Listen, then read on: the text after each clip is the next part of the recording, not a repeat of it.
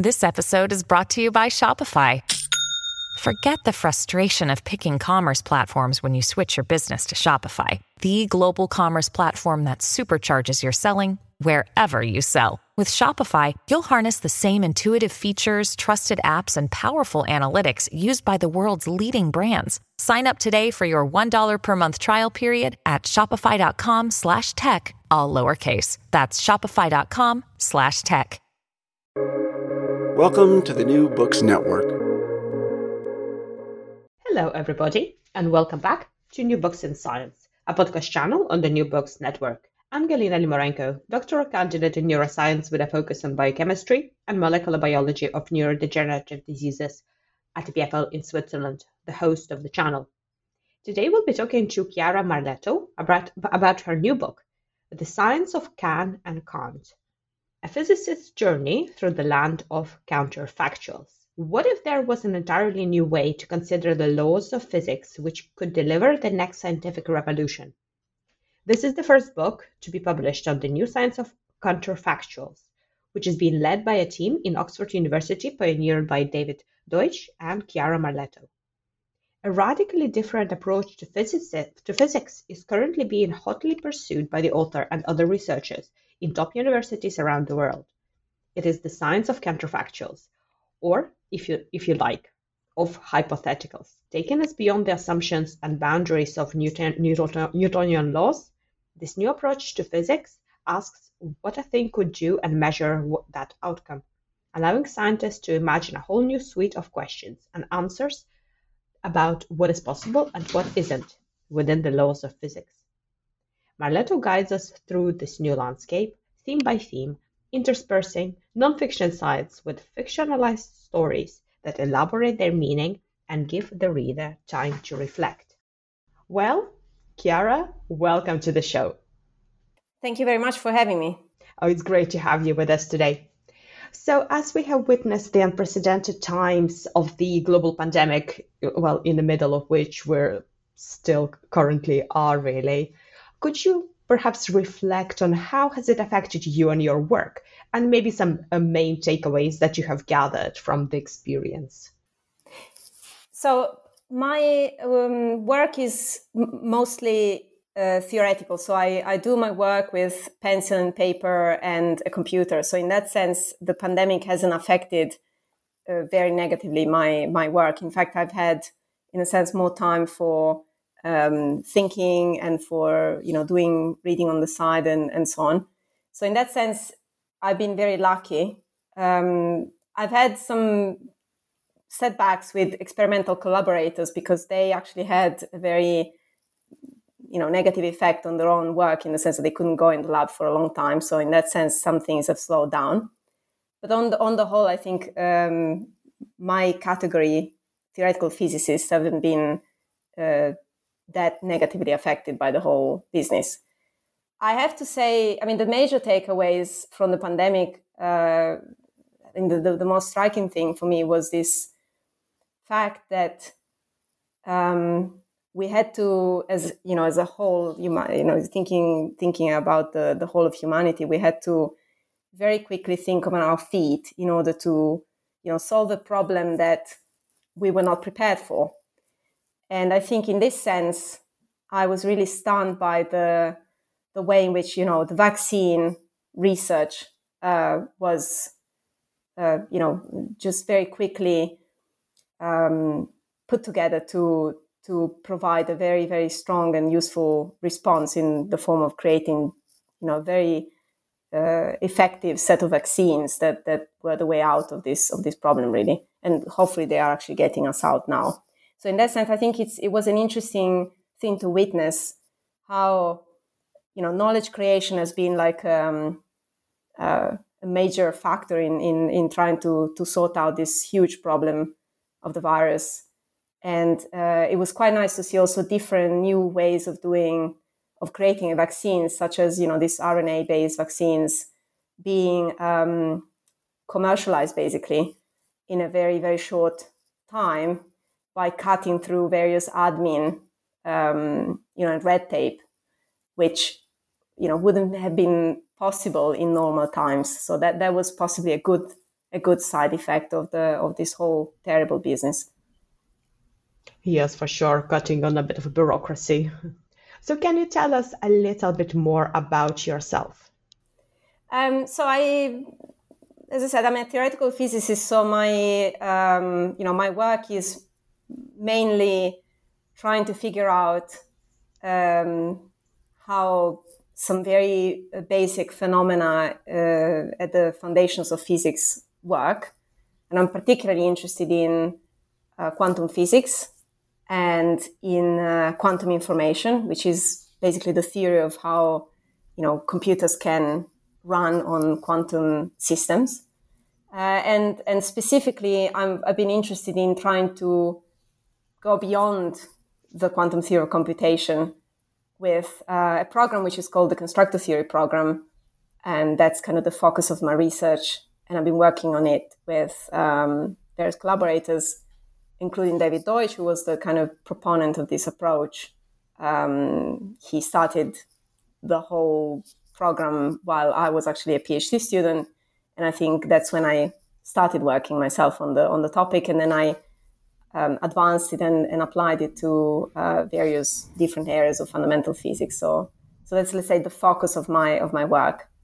And more broadly, I think I enjoy, so I'm kind of interested in a number of other things to do with epistemology and theoretical biology. I quite like literature in general. So I have a number of other sort of side interests that I'm trying to cultivate as I'm doing physics. Were you always interested in sciences since you were a child, or did you get inspired along the way? No, I think I was. I think my parents somehow, especially my father, had this, scientific bent in a way. But so in a sense, we were all discussing, these things like how some curious phenomena that you can see in your home can be explained through physics. But I think my fascination with physics started quite late, in a way, maybe when I was a teenager, so 15, 16.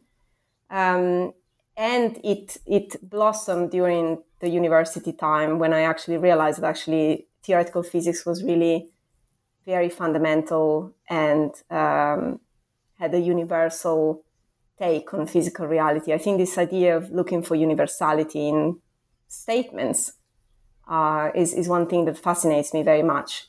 And this is why earlier on, I think when I was a younger teenager and maybe a child, I was really into literature on the one hand and philosophy. So I think I liked the fact that these two disciplines seemed to, try to address these general problems that are universal for the whole of humanity, if you like. And then I realized that actually physics does an even better job at tackling universal questions, because they're not just universal for the whole of humanity, but they're actually universal for everything in the universe. And, can't get better than that, I would say. So that's how I got into physics. So along your journey towards where you are now in the physics field, how welcoming did you find the whole environment, and what roles did the mentors play? And I wonder if you maybe would have some advice to our young, and especially female scientists who might be a bit hesitant in entering theoretical physics.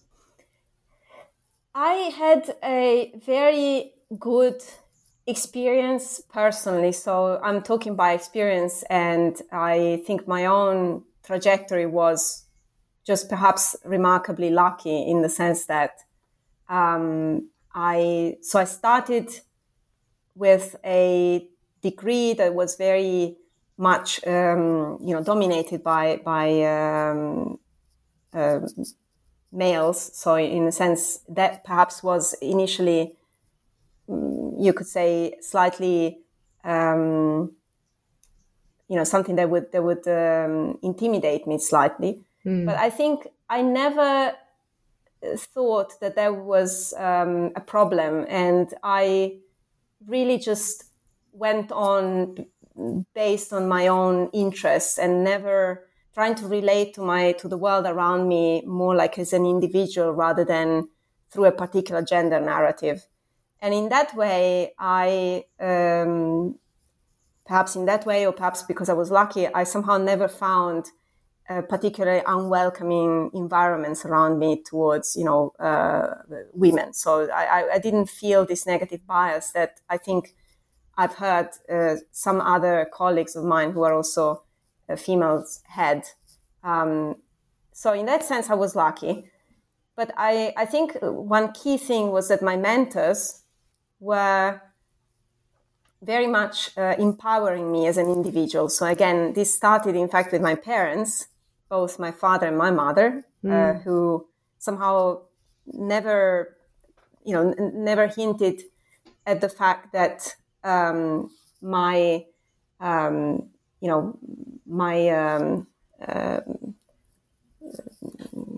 somehow my performance in intellectual activities could be affected by the fact that I was a girl. And later on, I think my mentors in physics were just very supportive, and they somehow treated me, as I said, as an individual interested in something, as an expert. And I think through this, you really relate to your subject in this direct way without going through this particular gender narrative. And I think this is very liberating. So in that sense, I think my advice for maybe my younger self would be to do exactly what I did, in a sense of focus on what really fuels your passion, and approach the environment in this way as an expert in a particular field that you want to master in the end. And, no doubt you will find issues and problems as always. But I think if you approach the world in this way, in an open way, there's always a way to find a path around these problems. And I think this is also a key to kind of improve this situation with women in science in a way, because, we really, as women, we need to set the trend and to show that actually we are absolutely as good as any other physicist. And the only way to do this is really to approach the subject in this completely unbiased way, in a way that you're just interested in something and you try to pursue it as well as you can. Oh, this is so inspiring to hear, especially for our female and other scholars from underrepresented groups as well. So you bring all of your really deep expertise and also your passion for your topic together in this excellent book, The Science of Can and Can't. So can you tell us, what is it about and how did you come to writing it? So the book is about a radically new way to formulate laws of physics.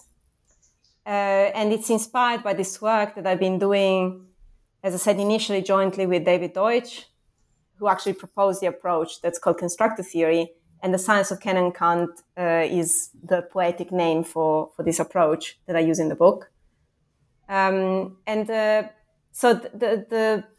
the way this approach works is that it takes a philosophy that's become very important within the field of quantum information, where we have learned that the essence of quantum physics can be expressed through statements about what transformations are possible, what are impossible, and why, as opposed to what traditionally is done in physics, where you state laws in terms of laws of motion, a bit like Newton's laws, and the initial conditions for these dynamical laws.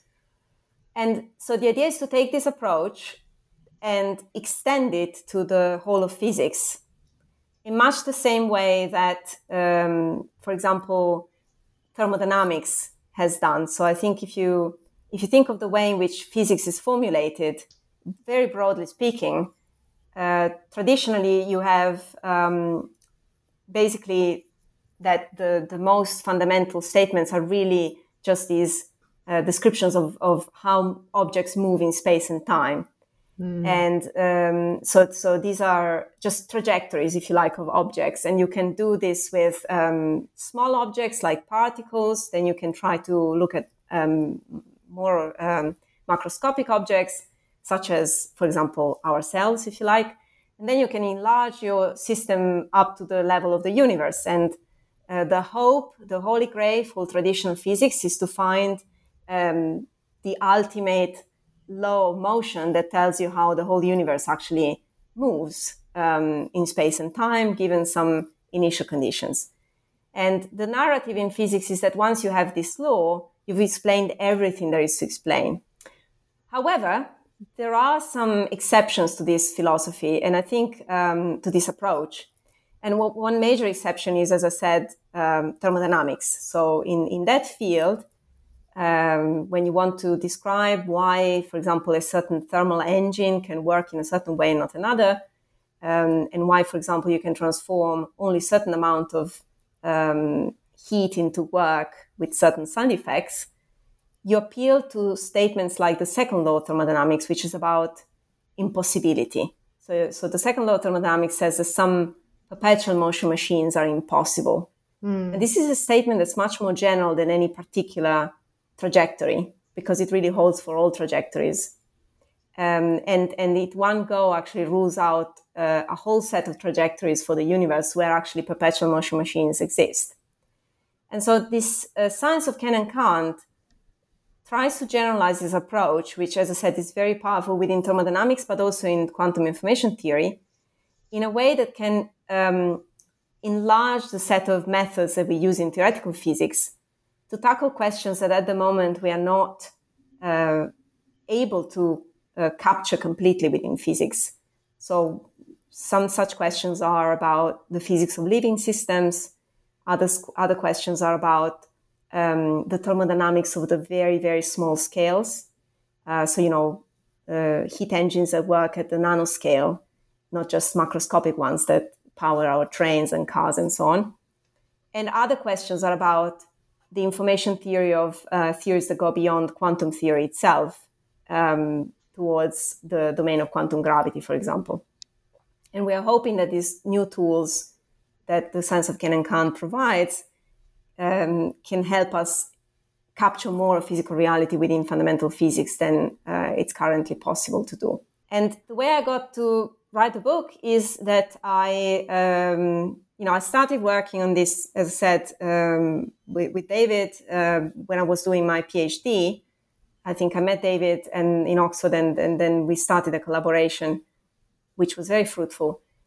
And then I developed some of the aspects of the theory on my own, and also I had to defend it and explain it to very many people, both on the in the physics community, but also there was an interest from biology and an interest from even the general public. And somehow I developed a number of written pieces where I was trying to explain these ideas to myself as well as to other people in the most far-reaching way that I could. And since I actually like writing, it was very easy to try to move from there to actually writing a real book. And I think that was how it happened. And so that's how the idea of a book came about. And I then moved on to actually write the book, which I really enjoyed because, as I said, I quite enjoy writing in general. And it was a very interesting exercise, something different from writing about physics in the technical sense, but very useful as an intellectual journey, I think, as you understand better things because you are explaining them in simple terms. You seem to go deeper into a subject that you thought you knew, but actually you didn't know as well as you thought. Yes, for sure. And the book really retains this character that you convey very complex topics in a very approachable manner. So let's dive in a little bit more deeply into the science part. So you already mentioned that there is the conventional way we view physics of motion. So what are some of the shortcomings of the current theories that you try and address? So one major shortcoming is that, as I said, when you try to do physics in a traditional way, what you want to have is a law of motion for systems, so that you can go in the lab and, given some initial conditions for a given system, for example, I don't know, the famous apple that fell on Newton's head, you can then say what is the trajectory that this particular object will follow once it's set in that particular initial condition. So the apple can fall from the tree and then hit Newton's head, or it can be thrown at Newton's head. And in all of these cases, it's important to set the initial conditions of the apple, because that's what tells you where the trajectory starts. And then the laws of motion that Newton thought about unfold. And this logic is followed also by general relativity, as well as by quantum theory, which are the two most fundamental theories of physical reality we currently have, and that have superseded Newton's laws themselves. Now, the problem here is that when you try to extend this logic to the universe, of course, you need initial conditions for the universe as well. But it's very hard at present to give such initial conditions. So there are some theories that physicists have proposed for the initial conditions of the universe, but they are not they're not as fundamental and as thought through as, say, quantum theory and general relativity are. And so they are at odds with the laws of physics that we currently hold as the best explanations of the physical reality. And moreover, it's very hard to test them. So we are a little bit in this dark situation where, to follow through this traditional approach, which wants to give a dynamical law for everything, including the initial conditions, we have to give the initial conditions for the universe. But it's very hard to get a good theory going for these initial conditions. And so the principles that the sense of Can and Can't appeals to, since they are about possible and impossible transformations on subsystems of the universe, we are hoping to be able to use them in order to constrain indirectly these theories of the initial conditions, thereby going past and bypassing this problem of what are the initial conditions of the universe. So in a way, this major shortcoming of the current approach, which is how do we set the initial conditions of the universe, should be solved by this new approach, because we can explain the choice of initial condition in terms of these new principles. So that's one thing. Then there is another problem with the current approach. And the problem is that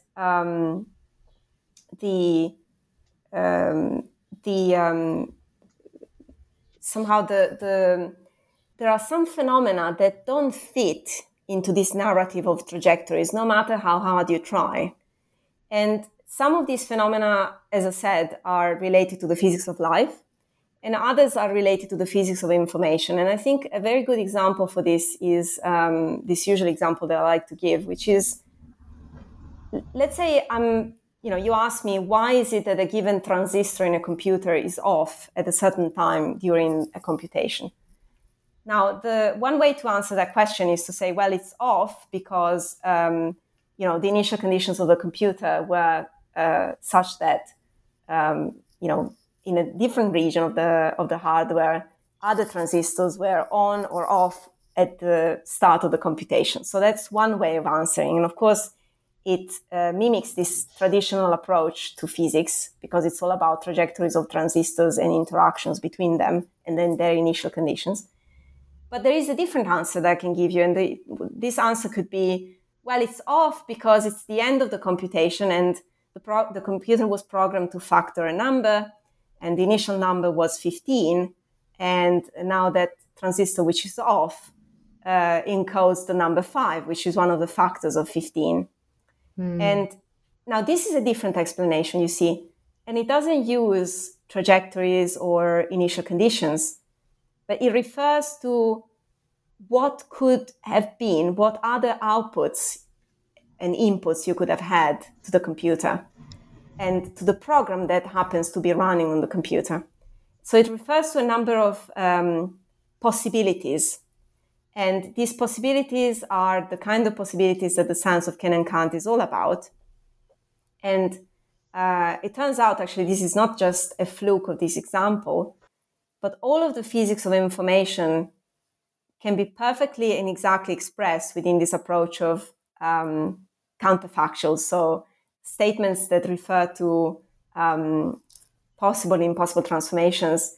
And on the other hand, is very poorly expressed with statements about trajectories of objects in space and time.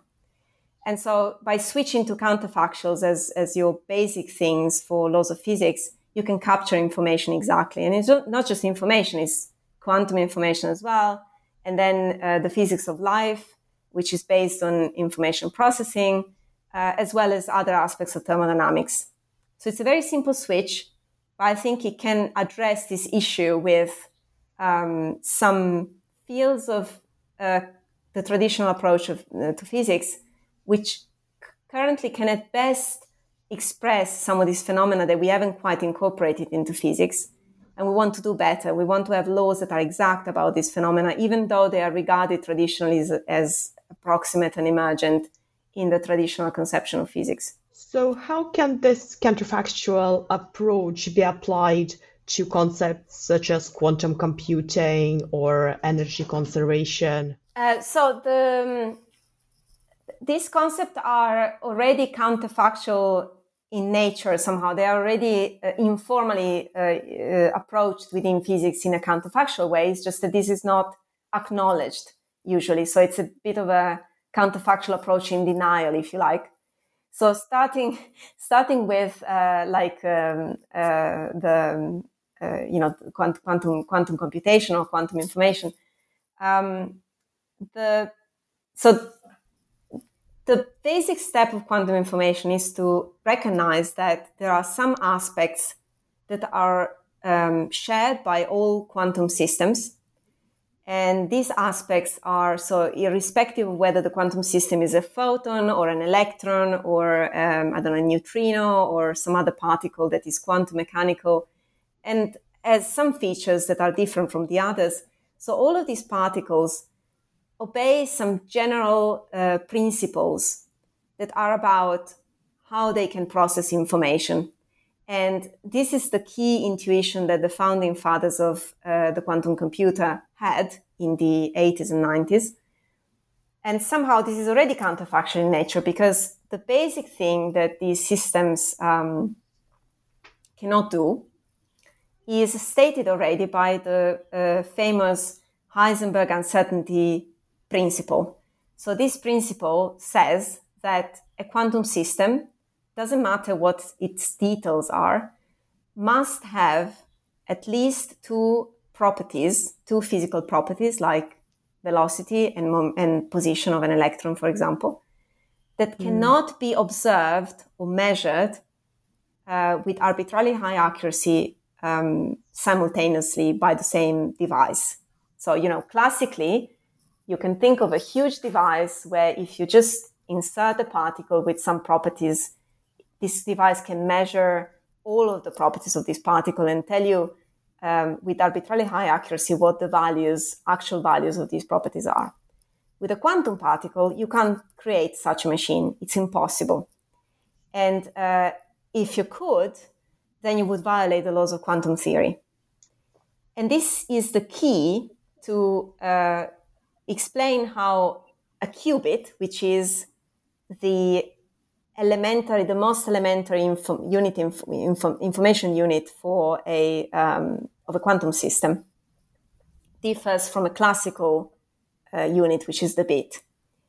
So a qubit is a system that can be a bit in many different inequivalent ways, but all of these ways can be jointly observed or measured. And so this generalizes the idea of the Heisenberg uncertainty principle. And if you think about it, this principle, which is at the core of quantum theory and of quantum information, is actually a counterfactual principle because it's about impossibilities.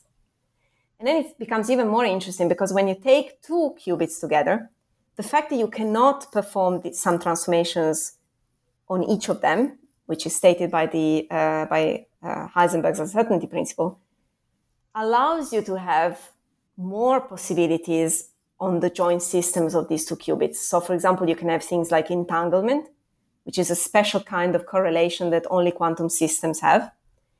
And then you can have, because of entanglement, cryptography, different schemes to create a secure way of sending information based, in fact, on entanglement and therefore on the Heisenberg's uncertainty principle, and so on. So I think the essence of quantum information is actually counterfactual. And the reason why this is important is that when we are trying to understand what the successor of quantum theory will be in the context of finding, for example, a quantum theory of gravity, we need to have some general principles that are independent of the particular details of quantum theory that can capture the foundations of quantum theory and the aspects that will survive once quantum theory is replaced with a new theory. And quantum information theory and its counterfactual extension that I'm envisaging with this research program is devised exactly to do this. So it can tell you what are the resilient, robust features of quantum systems that will still be there once we have discovered the successor of quantum theory. And so the conjecture is actually that things like entanglement and quantum superpositions and all of these phenomena that are at the base of quantum information processing power will still be viable in the new theory and will still conform to these general patterns of possibility and impossibility, even though they will be described with different equations and different dynamical laws. And this is how the principles of the science of Ken and Kant more generally can guide us maybe to guess the next theory of physics. This is fascinating. And what about the concept of universality? Do counterfactuals also apply? Yes. So the concept of universality is it's a very powerful idea that was, it was hinted at by already in the writings of this mathematician that worked in the Victorian times, Ada Lovelace. She worked with Babbage, who was was the inventor of the first programmable computer ever known, at least in these modern times. So Babbage and Lovelace worked together to create what would have been the first programmable computer. Sadly, it was never actually realized, but I think Ada Lovelace wrote in her notes that this machine could be programmed to effectively simulate anything, any motion that is allowed in the universe. And I think this is the gist of the idea of universality that was then, fully explored by Alan Turing with, of course, her universal Turing machine. And later on by Deutsch, who actually was the person who pioneered the idea of universality within the quantum computer by proposing a scheme for the quantum universal computer. And the key idea of universality is really counterfactual because it's about the fact that with given resources, a suitable set of say elementary interactions between subsystems can, so bits or qubits, if you like, can simulate to arbitrarily high accuracy any motion that is possible in the universe. And this is an interesting thing. So, if you look at some dynamical equations, I don't know, for example, quantum theories, and then you say, well, these dynamical equations describe how a dog works. And, well, universality says that it's possible to construct to program a universal Turing machine to execute the motion of the atoms that compose the dog to any given accuracy. So, if I tell you I wanted the simulation of the dog to be accurate to this degree, you can find a program to do that. And then if I tell you, no, actually I want a better dog, a more accurate dog simulation of the dog, you can find an even better program to do that, and so on. And this is a very non-trivial thing.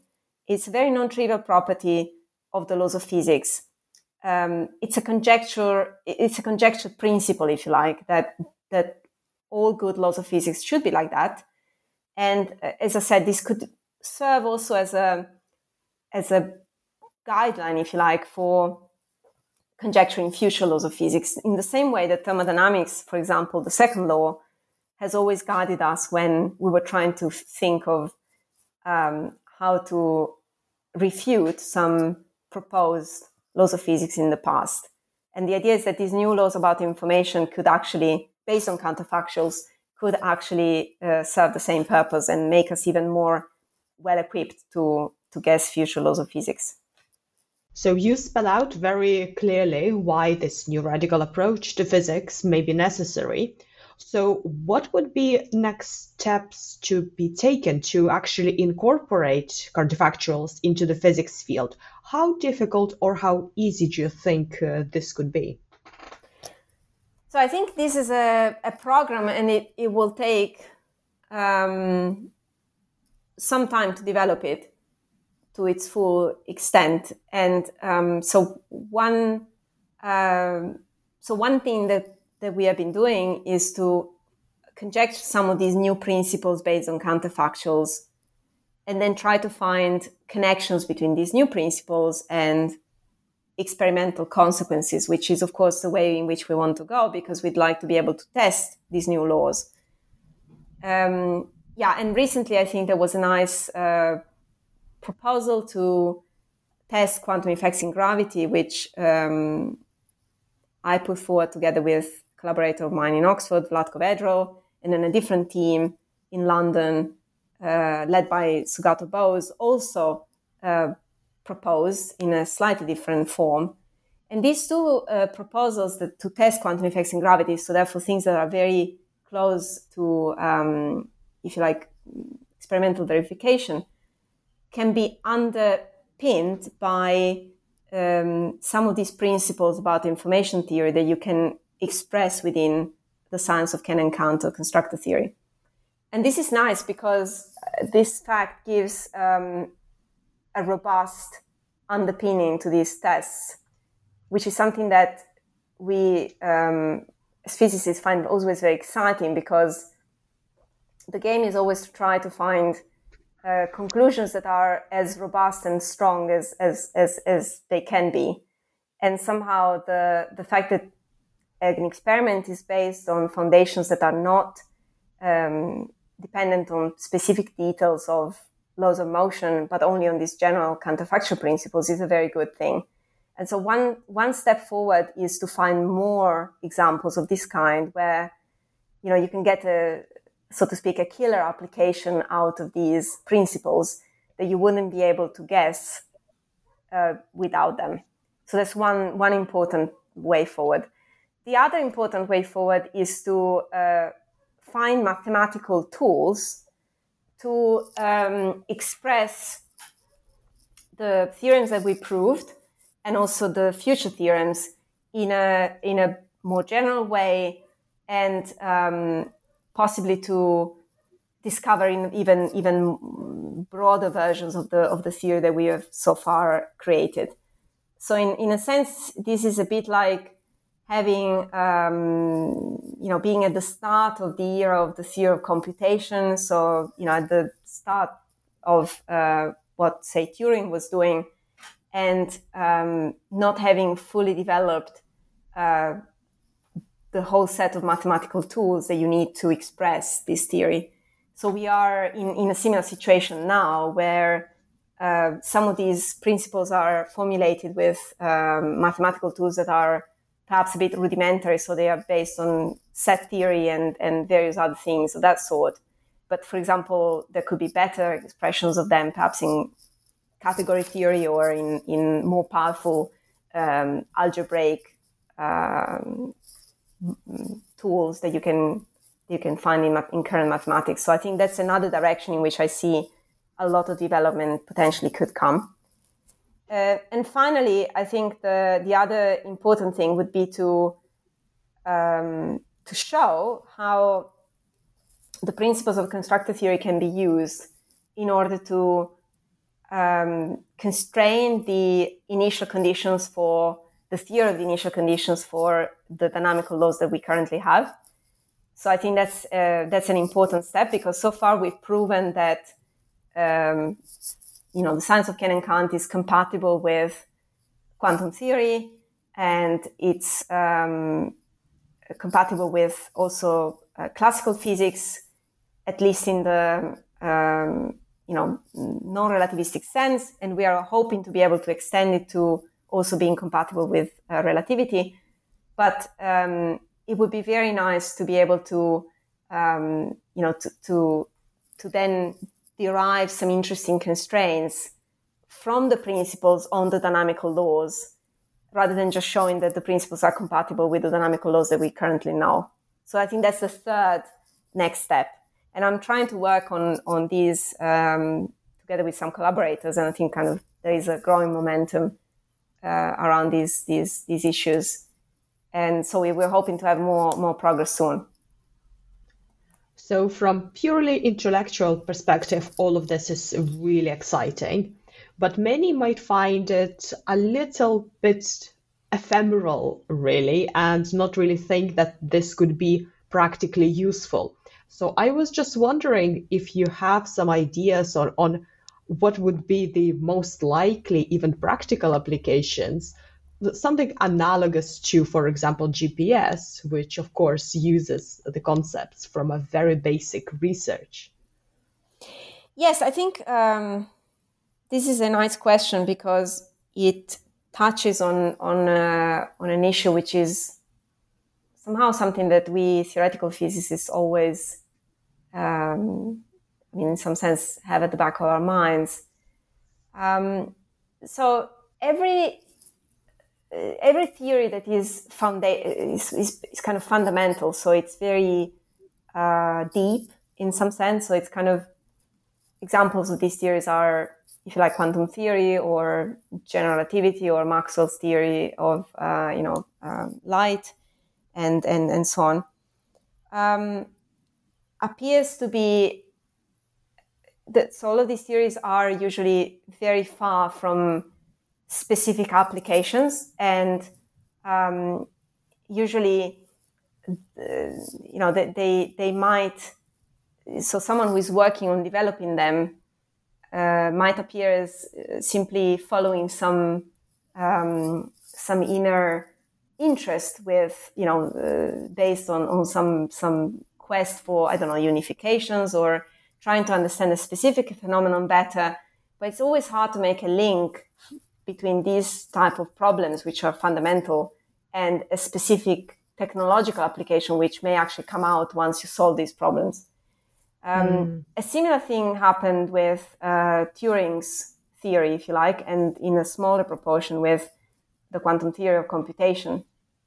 And I think I talked to lots of people who worked in the early days of the quantum theory of computation, where, for example, when David wrote his first paper on the universal quantum computer, that really looked like a curiosity that, most people within computer science, but also physics, were very skeptical of. And they were thinking that it could be like a philosophical curiosity, but, how could it be connected to applications? And then, step by step, I think with the work of, many years and many other people, there was a clear connection shaping up between that theoretical original proposal and the proposal of other people like Feynman, Benioff, and Charlie Bennett, and so on, and this whole enterprise of quantum technologies that we now almost treat as an established commercial application. So in this sense, I think this is a general feature of ideas that are very fundamental. And so the fact that they are far away from applications at first is actually a good sign in a sense, because either they turn out to be wrong, but in an interesting way. And so this is actually something that opens up a new line of inquiry. Or if they turn out to be right, then they actually will have very, very important developments in terms of technology later. And now, in terms of the specific case of constructor theory, I think the most direct technological application that could come out of it is, of course, the one that was already envisaged by the person who actually coined the term constructor, which is John von Neumann. So the reason why constructor theory is called like this is because it is intended to expand on the theory of computation, on the quantum theory of computation, in a direction that goes along with what von Neumann envisaged in the 50s. So von Neumann was this polymath who not just, he didn't just provide most of the foundational ideas about quantum theory in the modern form that we know it, but also was thinking about very visionary problems. And one of them was to have a theory of living systems in physics. And he noticed that the Turing machine, as Turing conceived of it, is universal as far as computations are concerned, but it cannot execute some transformations that are physically possible. And some of these transformations are those that the living systems actually enact. And so one of them is self-reproduction. So you can think of a cell. A cell is capable of creating a copy of itself. Now, a Turing machine like our computer, sadly, cannot be programmed to create a replica of itself. And this is not because it's ill-designed, unfortunately, but it really cannot. So in the Turing machine scheme, there is no space for a program of this kind to be executed. A Turing machine can simulate a cell undergoing self-reproduction, but it cannot itself self-reproduce. So von Neumann thought, I want to create a new machine, a more general, more powerful type of machine, and I'll call it a constructor, not a computer, but a constructor, something that can be programmed, not just to do computations, so it's not a computer, but something that can be programmed to perform constructions, physical transformations of any kind that are physically permitted under certain physical theory. And the universal constructor is the ultimate generalization of the universal Turing machine.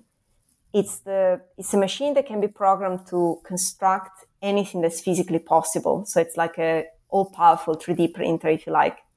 That given enough knowledge, enough, smart enough program, software, can build out of raw materials anything that's physically possible.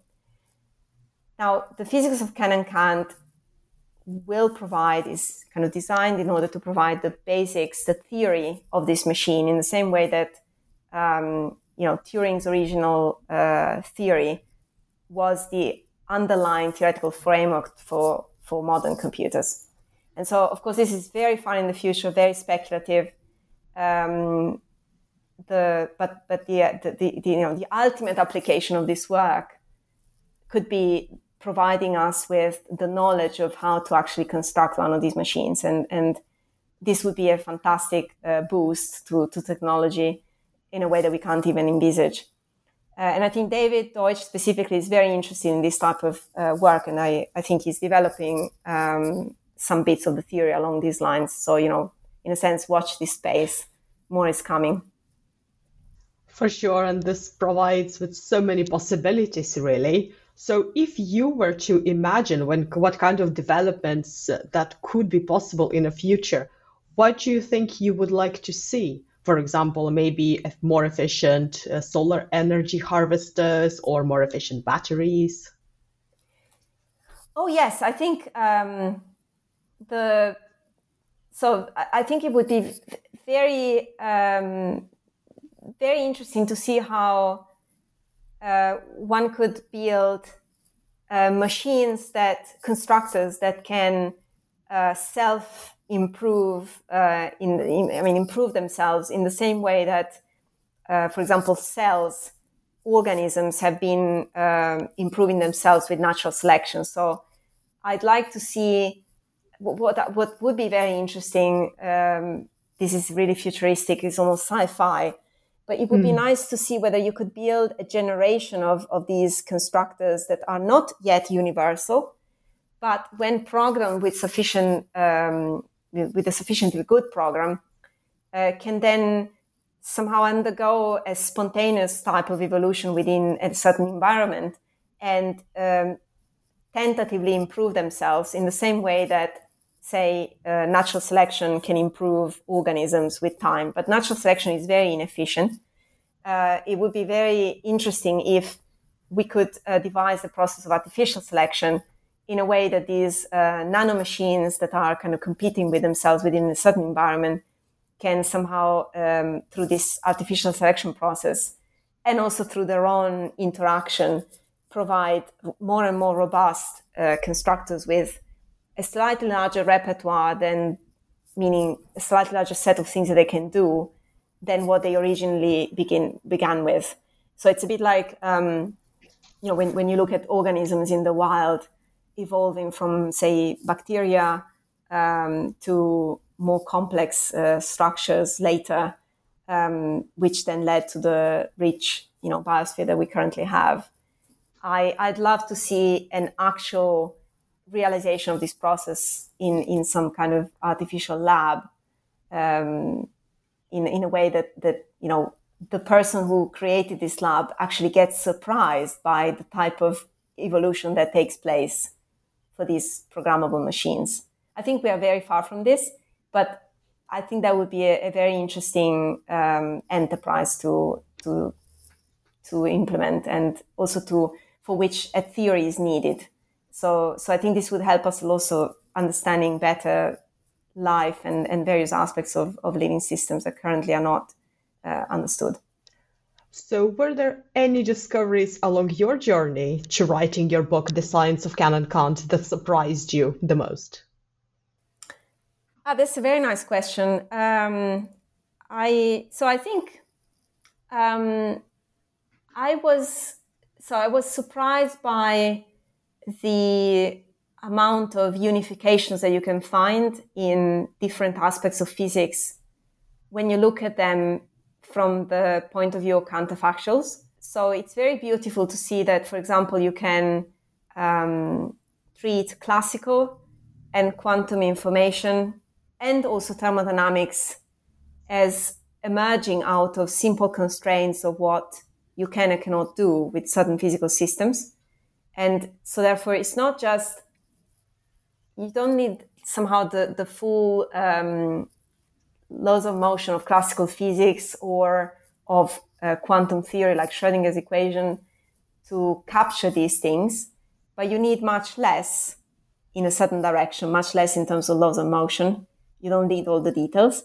And you need much more because you need to change the approach. You need to care about what can or cannot be done on a physical system rather than about what happens to the physical system given a certain trajectory it is following. So I think this is a very powerful, usually when you get, when you unify things in physics, it means that you found a regularity that is in common between different things. And this helps you describe all of these different things in a way that was invisible before you realize that they're actually all the same thing. And so in a sense, this is the famous example is always Newton when he realized that the reason why the moon behaves in a certain way and the reason why the apple is falling, the reason is the same. And in that, a unification on that scale is huge and is surprising and it's beautiful. And I think physics leads to such things. And in a way, the unification that I just described logically is similar in the sense that even if it's on a smaller scale, I think it's really interesting that it gives you this insight, this powerful insight in things that appear to be very different from each other, like thermodynamics, quantum information, and classical information. And instead you can treat them all in the same way. So that was one thing. And the other thing is the fact that there can be laws that are fundamental and exact about objects that are usually regarded as macroscopic, like computers or constructors. So it's counterintuitive, and most physicists would regard this as somehow unorthodox, because we've been told, and it's quite beautiful, the fact that physics has moved away from anthropocentric notions through objective statements about trajectories, which don't care whether humans or other entities of that sort are around in the universe. But now it turns out that by studying things that appear to belong to the macroscopic domain, and usually these things are supposed to be accessory and really parochial, like, as I said, computers and constructors more generally, you can uncover deep regularities that are important for understanding the fundamental laws of physics. I think this is underappreciated in the physics community, but I think we should take this on board and take it seriously more. And by the way, it's not such a new thing in a sense, because thermodynamics already showed this to us. But somehow, since when thermodynamics was proposed, we've moved away from regarding the laws of thermodynamics as fundamental, and we want to derive them from microscopic trajectories of particles. Whereas here we're saying, no, actually there's a different way of looking at the laws, which actually takes trajectories as perhaps less fundamental. And by sticking to this way, the way of counterfactuals, you can capture some phenomena that you would otherwise regard as hopelessly far from the fundamental physics domain, while in fact they are very relevant for it, and they actually are even helpful perhaps to conjecture future laws of physics that could be the successor of quantum theory and general relativity. So it's a very, very surprising insight, I guess. Are these the questions that get you out of the bed in the morning? Yes, absolutely. I think it's really a blessing to have. It's like having a ladder constructed to go to the stars, right? So every rung is something interesting, and I think this is true of all intellectual activities. I don't think physics is any special in any way. When you really are passionate about something, or you have some beautiful problem to contemplate, it really is like a ladder to the stars. And I think it's very nice to know that the ladder is there when you wake up in the morning, because you for sure that's an incentive to get out of bed and do something. And it's very nice. It's very beautiful. And I hope actually that most people who are involved with creative endeavors feels in the same way. Oh, yes, for sure. Well, we've taken up a lot of your time. So what are you currently working on? And what would be your next project? So now I am working on a number of different things. I think one important thing is this one that I mentioned earlier. We would like to have a connection between these principles of the science of Ken and Kant and some direct experimental prediction. So I'm working with also some students of mine in Oxford on finding an interesting application within thermodynamics. And this is work I've been doing with Maria Violaris. And then I'm trying to find also a kind of interesting application within the context of this experiment that I mentioned on quantum effects in gravity. So this is something I'm doing with Vlatko Vedro and a student of mine who's called Simone Rijavec. And finally, I'm trying to somehow guess also some better mathematical formulation for some of these ideas within constructor theory, within the science of Ken and Kant. And this is something I'm doing with another student of mine. It's called Niceto Tibau Vidal. So I think, this is like, takes up a lot of my time right now. And then I'm trying to find new problems. So I think it would be very nice to be able to apply these new ideas of constructor theory to new issues. And one of these issues, which is interesting, is how to understand clocks and time within the science of Ken and Kant, because these principles that I talked about counterfactuals, don't mention clocks or dynamics explicitly. They don't have motion in them, they're timeless. And yet we would like to be able to express clocks and dynamics within the science of Ken and Kant. So I think this is another side project that I'm doing with David.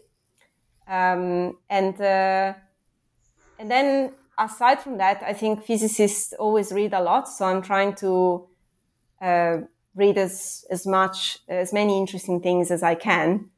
So that's where we get usually inspiration by poking here and there things that maybe we're not really working on actively, but we just find fascinating. And so I'm kind of looking for the next nice problem to address in this vast set of things that I'm not yet completely aware of. So I think this is what I'm doing right now. This sounds super interesting. So where can our listeners find more information about your work and also your book? So I think there are two websites. One is chiaramarletto.com, which is my personal website. And then there is constructortheory.org, which is a website dedicated to this particular project with a lot of material that I gathered along the way, with lots of interviews to my collaborators, also to myself, and some didactic material also for those who are not maybe physicists, but they're interested in hearing about these ideas in a more informal way. And always, writing an email is always possible. So my email is chiara.marletto@gmail.com, and I'm always happy to reply to questions.